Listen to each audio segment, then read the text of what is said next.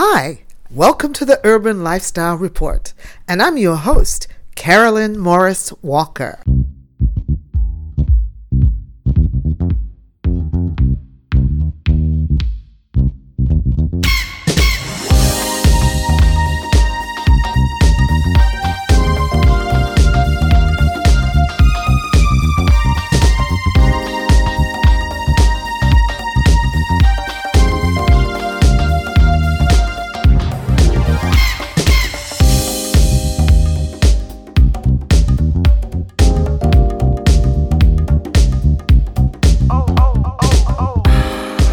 Welcome to this episode of my legacy project, Urban Lifestyle Report, and I'm your host, Carolyn Morris Walker. It's a platform to exemplify Blacknificence and Black excellence in our community.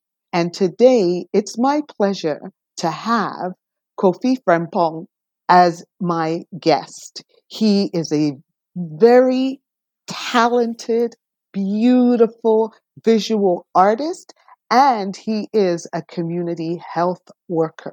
Thank you for being here today with me, Kofi. Thank you. Urban Lifestyle Report is a place and space to showcase the many talents of Black and African people who are often invisible, not acknowledged, not celebrated in popular media for their talents, achievements, accomplishments that contributes positively to the community at large. So I'm delighted when I meet people in my community who are doing amazing, outstanding work in so many areas. They are educators, creatives, influencers, game changers, entrepreneurs, innovators, artists who are igniting, building, and transforming our community in a variety of ways and in so many arenas. They are engaging in these activities full-time, part-time, as a side hustle, and making their passion and vision come to life. And I believe the community needs to hear about you, Kofi. Thank you. I'm happy to be here. Excellent. So the first time that I met you, I remember it so well. I had gone to the Afro Chic TO event at the Design Exchange building downtown, and you were the artist there. And to date, that event was everything for me. It was so beautiful, everything about it. It was top-notch, premiumly executed, and to be in a room with so much melanin magic, I was intoxicated. And then you were doing the live painting while you were there. Refresh my memory. I was exhibiting as well as facilitating a live painting, like live body painting as well as canvas painting. It was beautiful. Thank you. Then a few months later, I went to Afrofest and I bucked you up again. And you was exhibiting more of your artwork there. And I fell in love head over heels for your work immediately. Thank you. I am just in awe, and I am very pleased to say that I own two pieces of your work that are in my home. One is called Rain, and that was the first piece I purchased.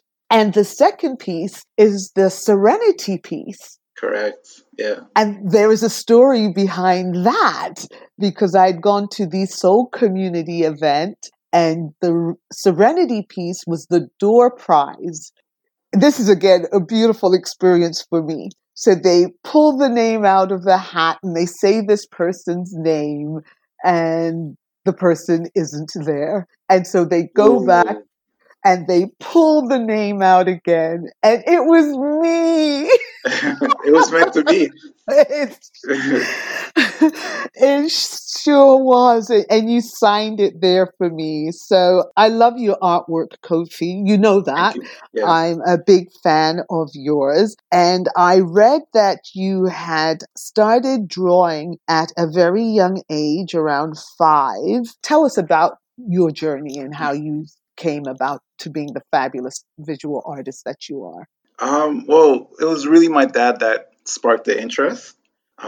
We were in a hotel room in France, and I just noticed that he was like sketching, doodling, and I was just so fascinated by what he was drawing, but more importantly, like his line work. I thought it was, yeah, I thought it was magic. So from there, my mission was to try to draw like him. I obviously couldn't. So then just the way I think, it's like I gotta learn by any means necessary. So then I started to trace, not fully understanding that I was building muscle memory. By tracing, it was helping me with my shapes, and it was just training my mind to become a stronger drawer. How old were you? What age were you about when all of this was taking place? I was 5. Wow. Yeah, I actually met my parents when I was 4. Um, Okay. Yeah, because I was born in Ghana. They left me in the care of my extended family and they went to travel. I'm pretty sure in hopes of settling abroad. Mhm. So when I was 4, they sent for me and we lived in France for about a year, then moved to Montreal, and then finally settled in Toronto. Okay. That's excellent. Did you draw when you were in school? Like, what was your experience with that? Like, were you supported in your art while you were going to school or encouraged to do art while you were in school? By the time I got to high school, like I was known for being a really good artist. For my parents, they didn't quite catch on yet. It's like, yeah, you're good, but focus on your studies, do well in school. They didn't really see art as a future. Mind you, they didn't try to force me in a specific direction. It's just art wasn't an option. So because everybody recognized me as being a really good artist, it came with a lot of pressure. And that pressure had me stick to what I was good at, which was drawing. And knowing that I wasn't as good at painting, I just stayed away from it to the point where I almost failed out of art class. The anxiety was so real. And I took that with me to college where I did design foundations, got touched with academic probation. I switched schools, did art fundamentals, again, academic probation. They had a talk with me. They told me I should explore. I should do some soul searching and explore a different career path because clearly art wasn't for me. Wow. Yeah, it was crazy, and it was all because I would skip all my painting assignments, and for some reason that was the bulk of our marks at every level. Yeah, so it wasn't until like years later I ended up taking maybe like 6 or 7 years away from art. In the meantime, I was in my other passion, which was community work, and I created a community event called Freedom Fridays. And for me, to engage community artists, I would always have this encouraging talk with them. Say, hey, don't be afraid to get outside of your comfort zone. You can only grow by jumping into the fire. And then one day I just sat back and like hit me. It hit me. I was like, maybe I should follow my own advice.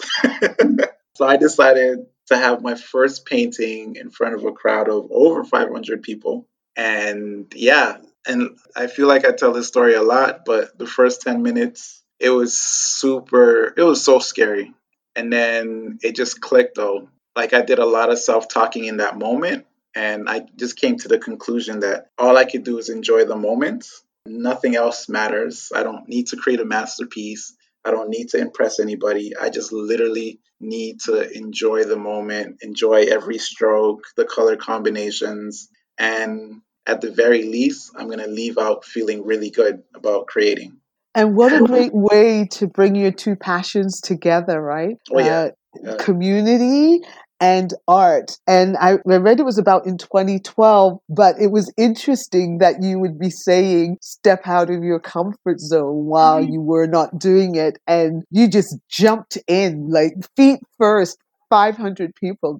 That's a great thing because look what we have because of Yeah. that, Yeah. right? And I loved also that the connection to bringing young people into the community so Hmm. that they to these events so they could see this artwork. And I was watching like a YouTube video And I could see some of the young people performing. So they Yeah. were also engaged with that. That's so brilliant, Kofi, because, you know, our youth need that. They need to see us, and they need these spaces and places where they can express themselves as well. So what is your medium for your artwork? Right now, what I mainly work in is acrylic, a little bit of pastel, and paint markers. Okay. Hmm. That's awesome. Well, I'm going to go back to Serenity for a minute. Sure. So last year, I renovated my home, and my home is colored. There are no grayish walls up in here. And every room has its own color, Oh, that's but beautiful. there is one main color, red. It is the connecting color throughout the entire spaces. And then the secondary color is purple, which is the other connecting color in the space. But when I renovated, I painted it and I was like, how am I going to paint it? Anyway, now it's sky blue. The Oh, wow. whole unit is sky blue. And then I have a few feature red wall and accessories. And then I pulled out the Serenity piece, and it has every single color that is up in my house. Awesome. Awesome. And I haven't framed it yet. That's a conversation we have to have. But that is, to me, that central piece that pulls together all of the colors that happens in my home. And my home is very Afrocentric. I've got all kinds of, I'm actually running out of wall space, real estate space. I don't even know what I'm going to do. But again, your artwork also reflective of Black love, Black women, Black power. And I was thinking that you have your wife and you have your two beautiful daughters. Yes. How do they influence your work in that creative process? For me, all my encounters with people end up showing up on my canvas. Whether I'm referencing a piece or if it's coming off the top of my head, there's some element of my interactions that show up on the canvas. So it could be the music that I'm listening to, could be a book, it could be a conversation, or even the faces around me.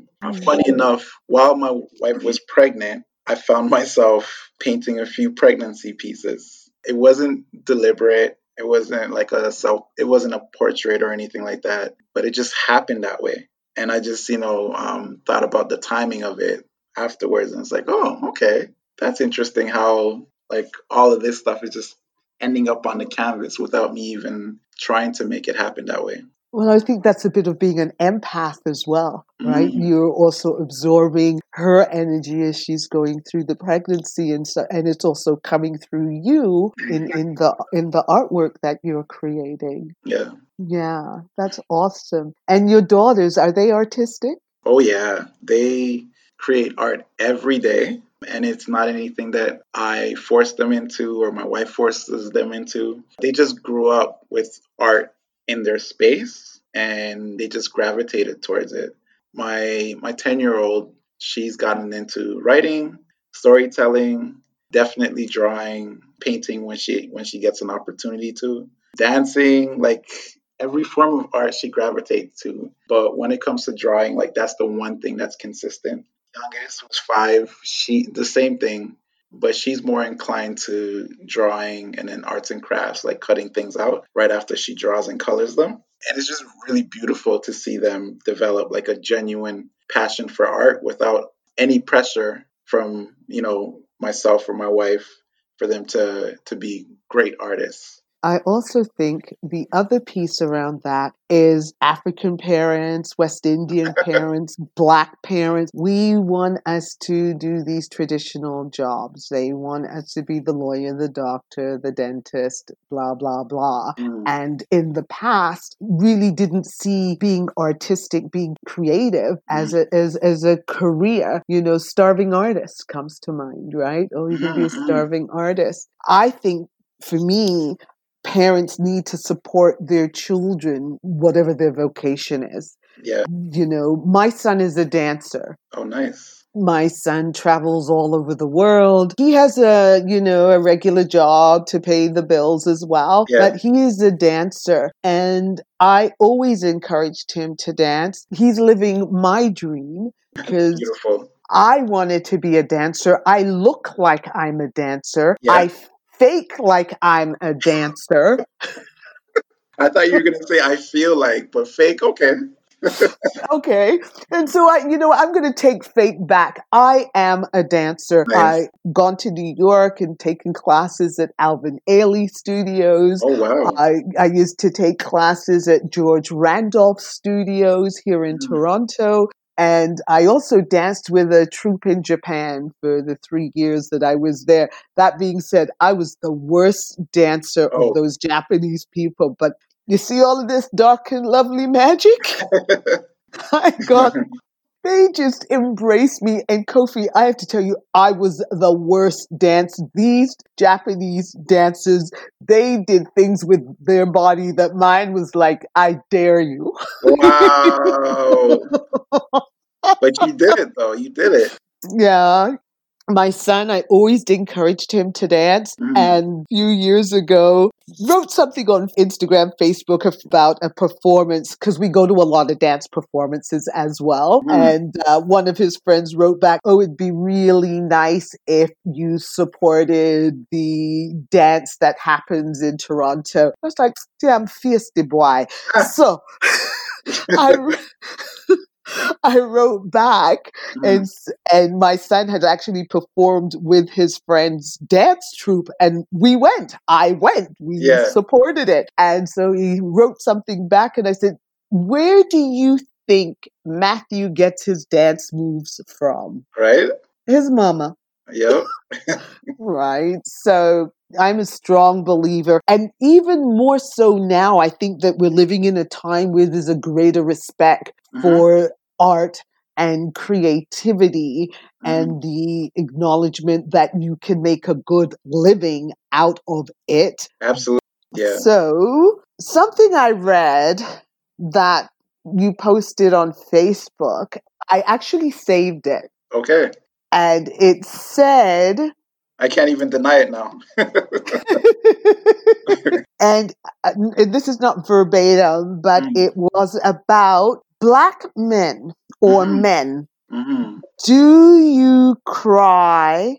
And if so, do you do it alone, or are you able to express that in front of loved ones or people that support you? Mm-hmm. And I was very taken by that post and wanted to talk about what was that about? Where did that come from? The conversation about Black men having the ability to cry. Mm-hmm. And if so, is it done privately or is this a shared experience? Can we talk about that a little bit? Yeah, absolutely. I mean, first of all, like I love people. I love connecting with people, listening to stories, sharing ideas. And because I love interacting with people in a genuine sense, I'm very committed to creating safe spaces for people to be themselves. So I find that through my interactions, people like really open up and I get to see different perspectives that don't necessarily match, I guess, a mainstream understanding of different groups of people. So, for instance, Black men, are characterized as having basically two emotions. So, and but like, there's so much more.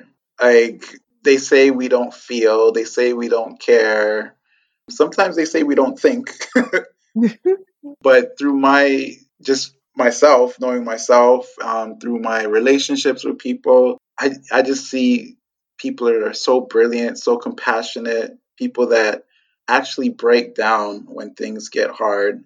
Black men like leaning on each other in spaces that they find are safe. So for me, I pose that question to allow people to share their experience so that whoever is reading it could say, okay, I thought this way about Black men, but now here's evidence of, the opposite. And I believe that that's what happened. Like, a lot of Black men came and expressed that they do cry. Some of them expressed that they don't cry publicly. Some of them explained how it is that they go about dealing with it. It could be the pursuit of money.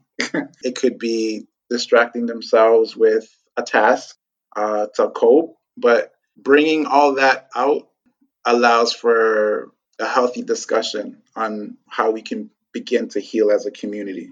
I also think the current situation that's, well, it's not even current, right? It's been going on forever. But all of this violence against Black men and Black women, Mm-hmm.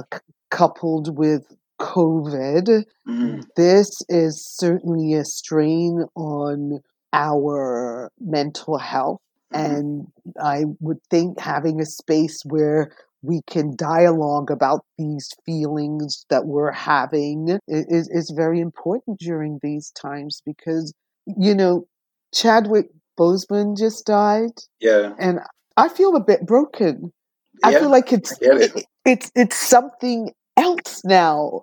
And Mm-hmm. I was feeling, and I'm going to say this publicly, I took a month from work because all of what was going on with the heinous public continuous murder of our people, Mm-hmm. I had to take time away from work. I couldn't cope. I just couldn't cope. And I felt the same way. And I told my colleagues at the time, I felt broken.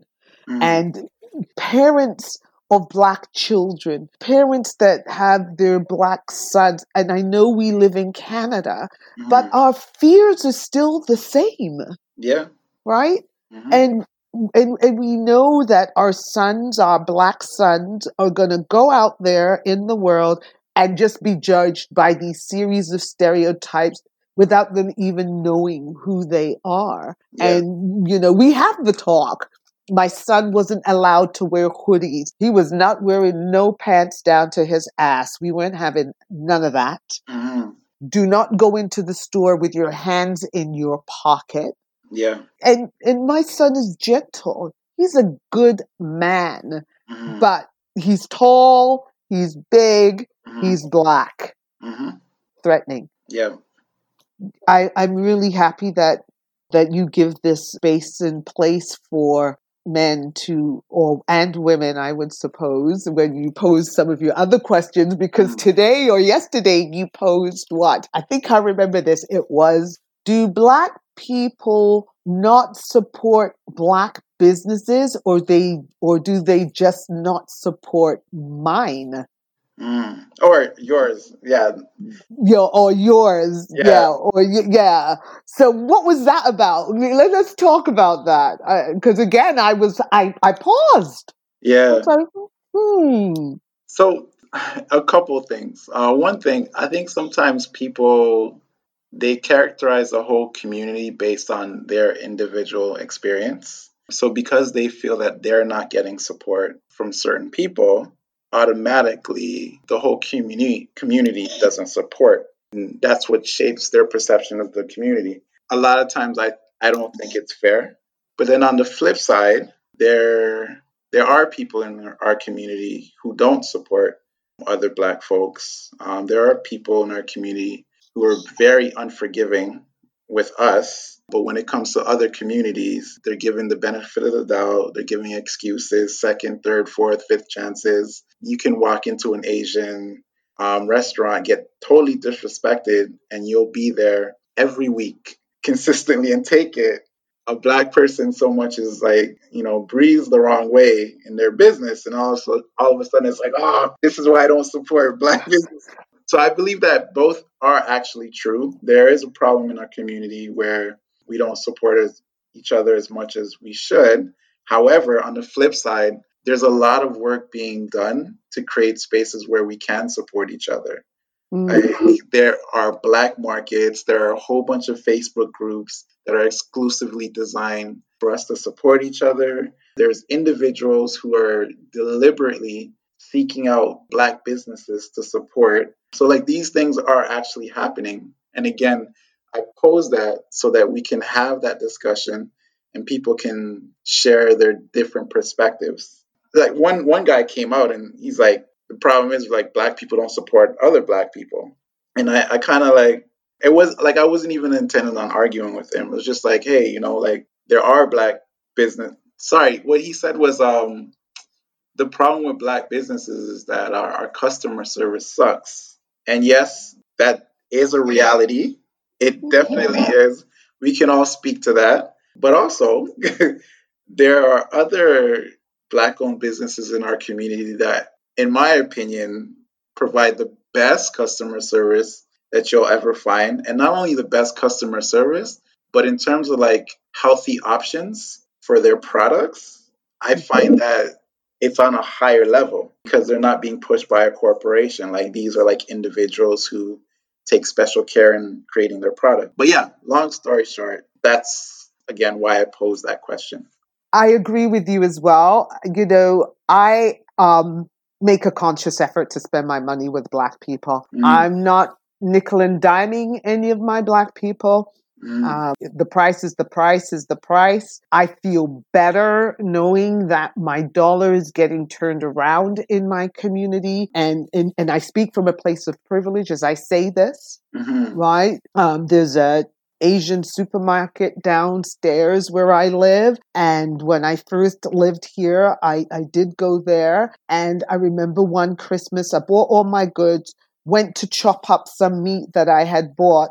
And the guy behind the counter was, you need to show you my receipt. You need to show me your receipt. Oh, I said, I'm not showing you the receipt. I've got the goods in bags. They're bagged. wow.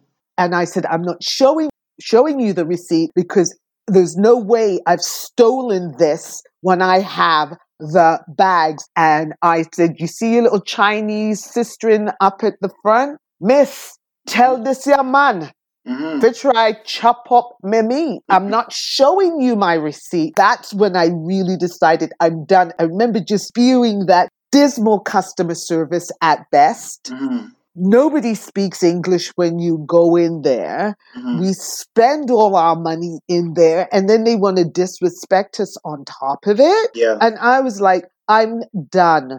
And I stopped. No, I'm not lying. I might run down once in a while and buy like a plantain. Yeah, that makes Straight. sense. Yeah. I am prepared to get in my car and drive to Mm-hmm. wherever I need to go. I think that we're getting better about understanding. And I also think it's generational, Kofi. I I agree. feel like that the millennials have a better idea about doing business and customer service and what that involves than my generation. Mm-hmm. Seriously, I feel like you got it on lock. You understand it. You know how to get it going, you Yeah. know? Yeah.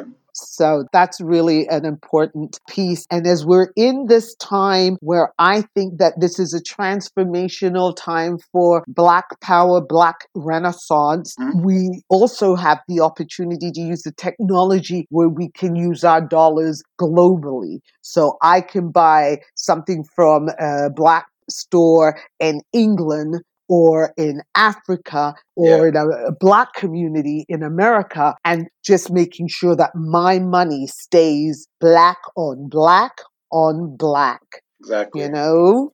Why do you think your artwork is important to the community? The feedback that I get from people tend to like really celebrate my successes. What I get is it gives them hope that it's possible for them to do it. So some people will ask me how old I was when I started painting because they know that I haven't been painting all my life. Realize that like I was in my early 30s. Yeah, early 30s.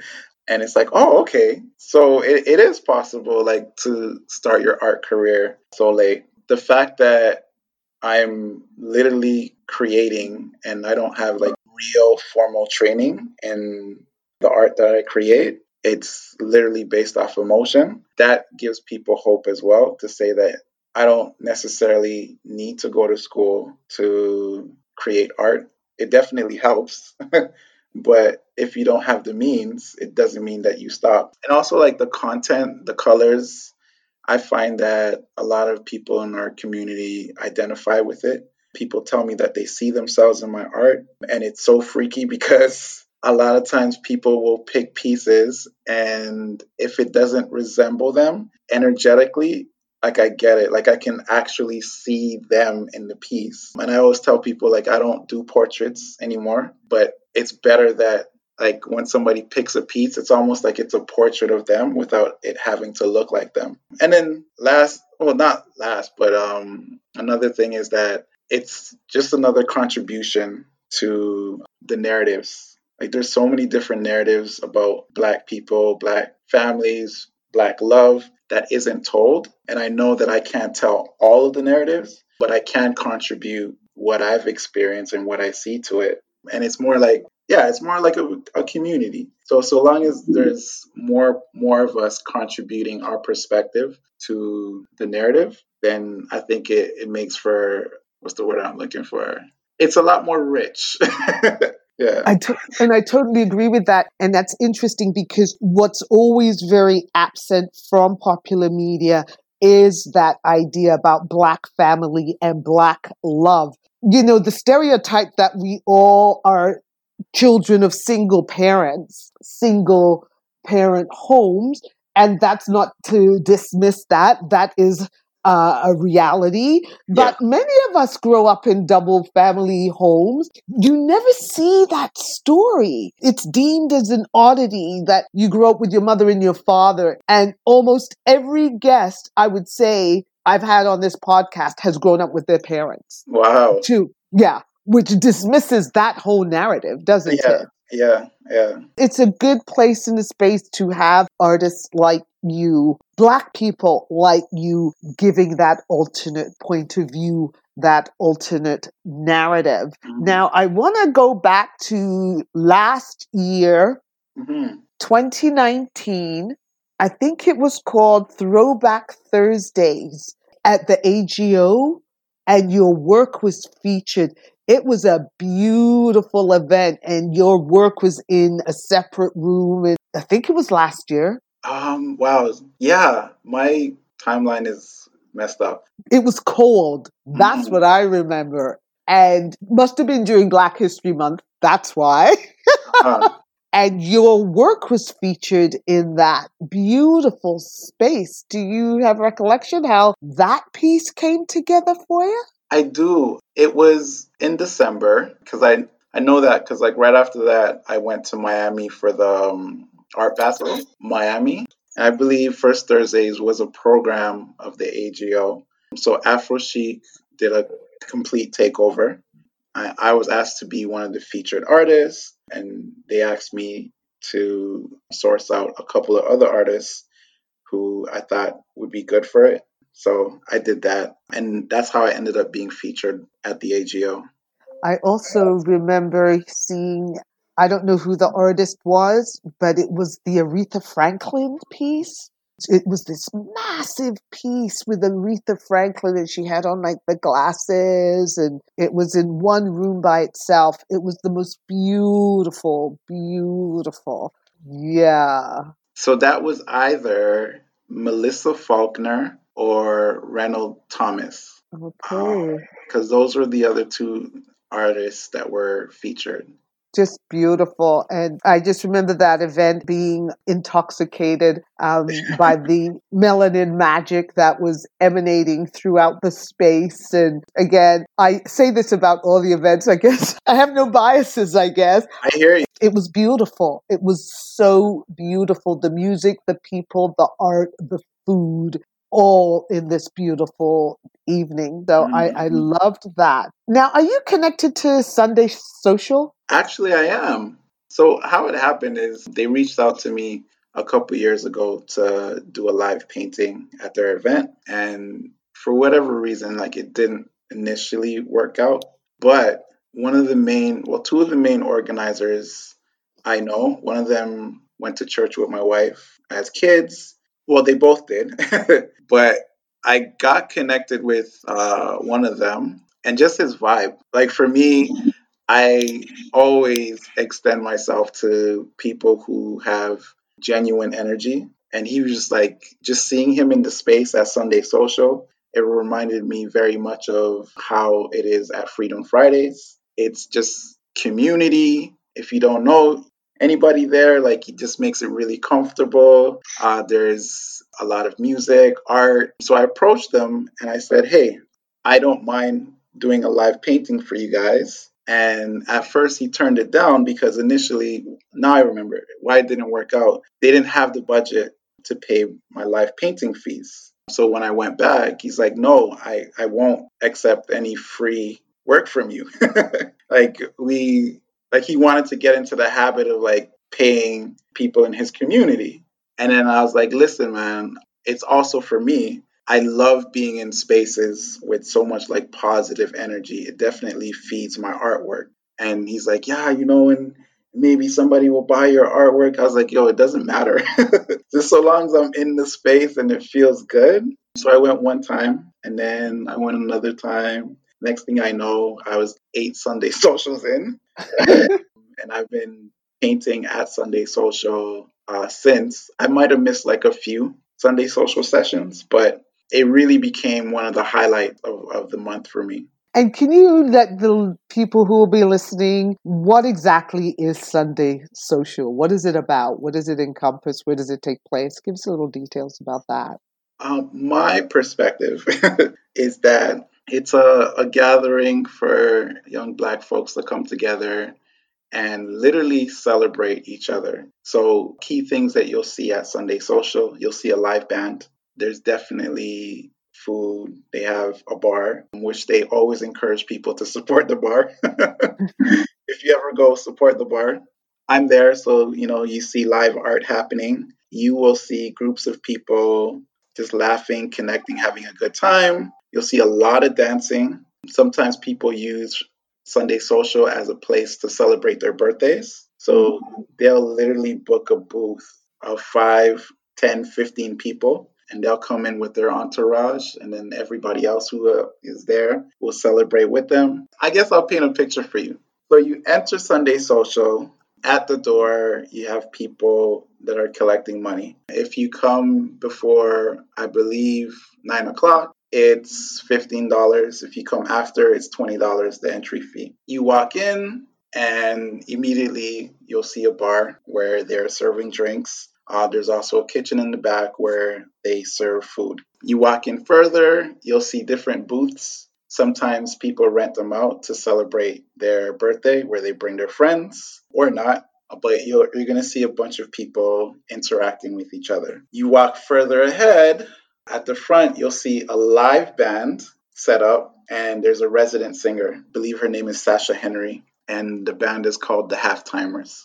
Behind the band, depending on the venue, there'll be a stage. You look up at the stage, you'll see my easel set up, and you'll see me doing live art. How the program usually goes, I believe the first hour, people are networking, talking, getting to meet each other. And then the event kicks off with the band and the resident singer welcoming everybody with music. From there, the host will engage the crowd in some get to know each other activities where you get prizes. So, like to meet somebody new, to figure out what they do. From there, he'll give them the opportunity to come up on stage. So, like if it's your first time coming to Sunday Social, you get the opportunity to talk about who you are, what you do, and where you're from. The where you're from part usually gets a big reaction depending on where you're from.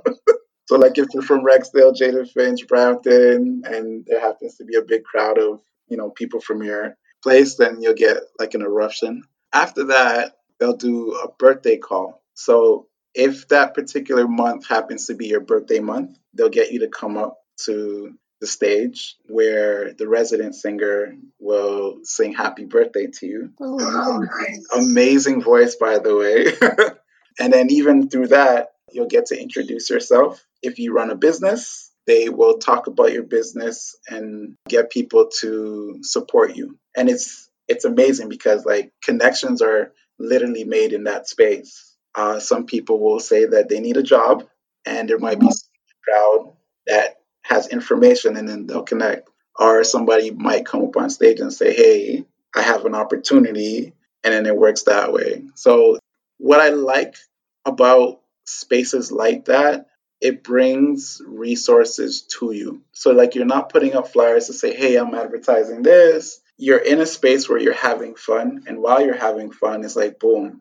You feel lonely, you get connected with people. You want to get support for your business. Now like you're face to face with people who visibly can see who you are and what your business is. Yeah. And then after all of that, after the band plays one more time, the DJ now steps in and totally just fills the airways with music. So you're talking soca, hip hop, reggae, 90s R&B, sometimes like down to the 70s and 80s. Like every single DJ that they bring in is amazing, and it shows because like the dance floor is usually packed and these people do not hold back. Yeah. And if you look on stage, you'll see me in my own world, soaking in everything, doing a live painting. That It's sounds awesome. yeah, Sunday Social is an experience. And where is it and when does it take place? Like, where is the location of this? Like, I don't even know how I've not been to one. Sounds Wow. like my kind of party. I think you would love it. I don't remember the address, but it is in Scarborough. I'm actually going to look it up now, and then later on I'll tell you before we conclude. And I'll even send you the information. Every last Sunday of the month. During the pandemic, they were able to do it like online as well, which was also cool. I'm a Scarborough person. I don't even know how I missed on this. I don't know. The past few years they've been around, like so downtown King Street. They've been in North York by Downsview Station area. They've been in different places, but they finally settled in Scarborough. That's awesome. Mhm. So, Kofi, Yes. how do you find balance, husband, community worker, artist? How do you balance that all? Or is there balance at all? Or do we just go with it and we just deal with it as it comes? Like, yeah, where do we find balance? First, before anything, like my wife is so supportive. We definitely make it a point to support each other in the things that we do. So if she wants to start a business venture or pursue something academically or professionally, like I'm always all in. It's usually not that we can't do it, it's how can we get it done. And then on her end, she gives me what I need to get things done. So if it's space, if it's her input, her professional or unofficial professional input, her ideas, if it's us working together to figure out finances to support a specific project, that kind of teamwork, trust me, it just makes everything so much easier. In terms of my community work and my art, I try to separate them, but the two blend into each other. So, for instance, because I connect with so many different people through my art, and I like to, have these genuine connections, people tell me their stories. And through hearing their stories, I am able to identify needs. And because I'm a community health worker and I have access to all this information, all these resources, and all these people, it's a matter of just making connections. So, in terms of outreach, I've become well known on the Facebook platform as myself, also well known as an artist. And then finally, in the social sector, I've been doing this for over 14 years. So, I'm well known in different spaces and I'm able to make connections and make all of them kind of blend together. You know, I'm a big fan of yours, right? Thank you. Thank you. I got nothing but love for you, Thank and you are blacknificent. You are black excellence. you. Thank you. Like throughout all of this, my daughters is like their main focus is like I'm their dad. So I made a joke one day. I was like to my daughter, I was like, one day I'm gonna be famous and you're gonna have to deal with it. And then she looked at me, she goes, Dad, you are famous already. But it's like, then I looked at her, I was like, if I'm famous, then why do you treat me the way you do? And it's not that she treats me bad. It's like, yo, I'm famous. So treat me like I'm famous. And like, none of that matters to her. It's like, you're my dad, I love you, and that's the only thing. So whether you're famous or nobody knows you, I love you. And the same thing with my younger daughter is that type of energy is it definitely keeps you grounded and it keeps like your vision on what's important. Like all this like superficial stuff, it doesn't matter because like the source of genuine true love. Exactly. Yeah. And it's funny you say that because I have read and heard that celebrities and their children, the children are like, yeah, it's just mom, it's just dad. Well, Yeah, everybody else is fanning out about who the celebrity may be. And for them, it's like, yeah, it's just my mom. Yeah, it's yeah. just my dad. It's no big deal. I, that's really lovely. Logo design for CBC. I Oh saw yes. that. Yes. Tell Mm. me about that. That's just recent. Yes. That was last month. Okay.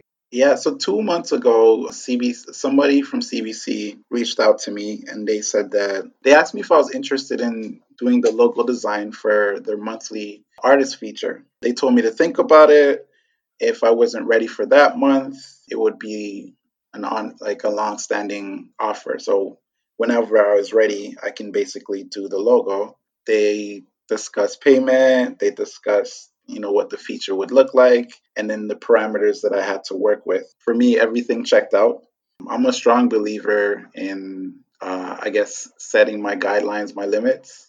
And if it compromises any of that, no matter how big the opportunity, CBC or not, if it doesn't line up, I have no business in saying, unfortunately, I can't accept. In this case, everything lined up.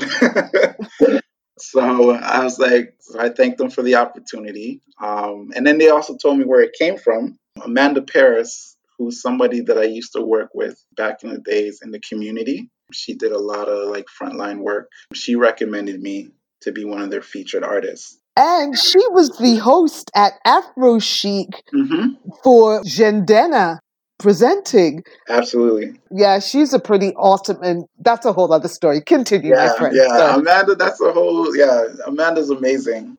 A force. Yeah. So yeah, she made that initial connection. I think I've been featured on CBC a couple of other times, but for this particular opportunity, I believe that it came directly from her. Like she made the recommendation. So I did it. Initially, I had a different design. I was debating between two designs, my power piece and then my Safi piece. I did two.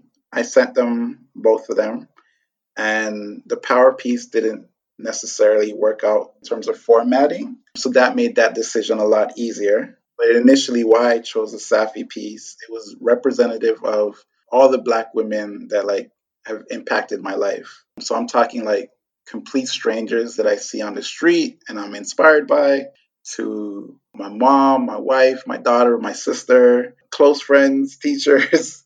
The list goes long, like long. So when I look at that piece, I see different looks. And as you know, like Black women have a way of communicating without words through looks. If it's disappointment, if it's excitement, if they're proud of you, whatever that look is, like it's always rooted in love. Even when they're disappointed, it's rooted in love. So like to me, that's what that piece represents. Funny enough, out of all my originals that I exhibited last year in my solo exhibit, it's the only one that hasn't sold. And I recently made the decision to take it off the market. So I won't be selling it. I do have prints available for sale, limited edition, but I'm going to hang on to that original piece for a little bit. I might put it back a couple years or so, but for now, I just want to hang on to it for a little bit longer. That's so beautiful, Kofi. Thank you. Words of encouragement, inspiration. Somebody's listening to this. They haven't decided what they want to be, how they're going to get there. Words of encouragement for them. What do you say to them, Kofi? Kofi. Kofi. Yeah. Words of encouragement. There's a lot. There's a lot. Two, three One, things. okay, so one of the biggest things I could say is fall in love with the process, whatever it is that you're doing. If you can fall in love with the process and enjoy the process, not to say that the process is always going to be easy, hard or not, enjoy the process and you will find that things will just like start to fall into place for you. For one thing, it's going to address the issue of wanting to quit. Why would you want to quit if you're having fun doing something?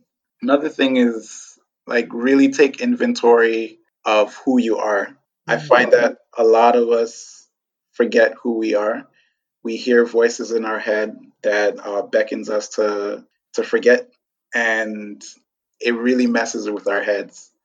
Like, you will have all this experience under your belt, you'll have all these people skills, amazing ideas, but for some reason you'll forget that and think that you're not enough or you're less than. So if you can go back, find a space either in front of other people that you trust or by yourself, and really do that self talk and say, yo, like, I'm actually really dope. And this is what I'm good at, and this is what I've accomplished, and this is what I'm capable of. Because, like, you can't say that in front of everybody. Some people will think you're being too boastful. Ego. Yeah, and to me, those aren't like safe spaces. So if you can find a space where you can actually celebrate who you are unapologetically, oh my goodness, that will charge you up. So yeah, definitely find that.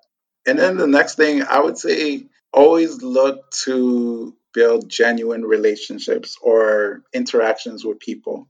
That is so key because like we're all walking with stories, and on the surface you might not see that, and because you won't see it, it acts as a roadblock. But by having genuine interactions, you kind of eliminate those walls, and it's like, oh my goodness, I'm being introduced to a brand new world.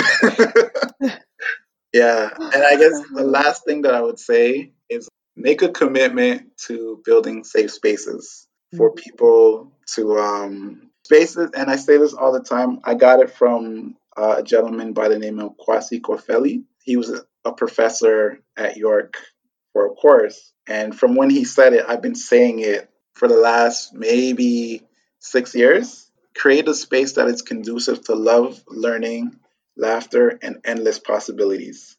Yeah, I know. He just summed it up beautifully. I literally stole it. And it's been a part of like my whole art practice. It's been a part of how I do my community work and how I interact with people. Right? I'm going to steal it from you. Okay. I'm going to steal it too. Well, Kofi, you have given me so much joy. We've been chatting for over an hour. Your generosity of your time, I so appreciate you. The whole idea, like this podcast for me is my legacy project. I knew nothing about podcasting. 18 months of seriously trying to understand the process and stopped being afraid Nice. and did the first episode. And now you're going to make my 12th or 13th episode. Wow. And I just keep rolling along. And we have to stop woulda, shoulda, coulda. Mm-hmm. And you said it. We need to believe that we're enough. Yeah. That's because I am. Mm. Kofi. Mm-hmm. Oh, goodness. I'm mucking up your name completely because I'm trying to say it the way you told me. Kofi. Kofi. Yeah. Close enough. You'll How do get it with people... practice. Exactly. How do people get in touch with you? I live on Instagram, so you could find me at Kofi's _art, KOFIS _ART. Facebook under Kofi.com. It's the spelling KOFIDOTCOM. You can email me at Kofi.com as well, at gmail.com. Yeah, on those platforms.